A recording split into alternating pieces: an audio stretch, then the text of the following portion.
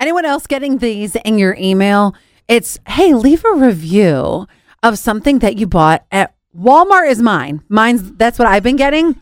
I haven't gotten these yet. First of all, you know, your girl don't shop at Walmart unless she has to.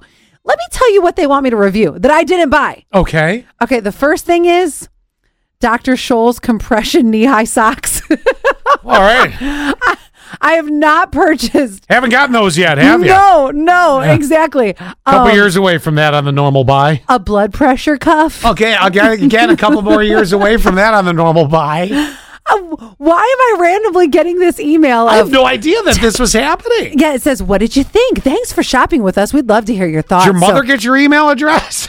Yeah, right? Who's got my email address that's buying compression socks? This one might be me, a blemish patch. Yeah, I could see me buying a blemish patch. Yeah. But regardless, no, I'm like, is this a scam if I start filling out a review? I'm going to bet you it is. I'll bet you in some way there's something scammy going on there. You know, I have this idea for this new movie plot. Tell me what you think. Okay.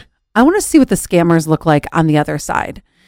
So, are they good looking? I mean, I'm taken, but just hear me on this because, like I said, this is a plot to a movie. What if they're good looking? Yeah. And I could see them, and then all of a sudden we have a love connection because you were trying to get me to write a review for Walmart's compression socks. And then you may have just come up with the first fresh idea for Hollywood in 30 years. I think it's a great idea because you never know. I mean, are they a terrible person because they're probably trying to take all my money in my bank account? Yeah, well, sure. But then again, if you're with them, it's really not leaving you because you could just go to them and say, can I have some of my money, please? Right. I mean, it's same as like the Tinder swindler. Right? Good looking guy. I mean, I got to fly on a plane for a little bit. Was the Tinder swindler a good looking dude? I mean, it wasn't my thing, but just kind of. But you can appreciate a good looking person, whether they're your type or not. That's Correct. What I'm getting at. Correct. He was good. He was good looking. It's almost like the new version of, what was the movie You've Got Mail or whatever it was? Remember that one? With Tom Hanks and Meg Ryan?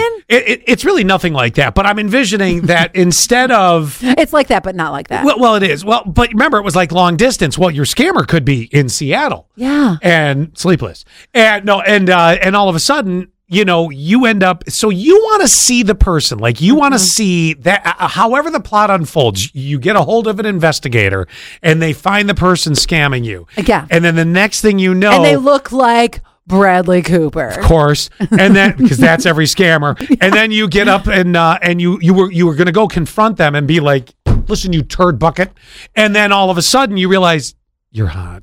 Yeah, they don't look like you might be Jason in his tidy whities in his mom's basement, who's got such thick glasses he can see into the future. Yeah, right. Why are you talking about me like when I was 15? Well, are you my scammer? And I'm hot now. What? Nothing?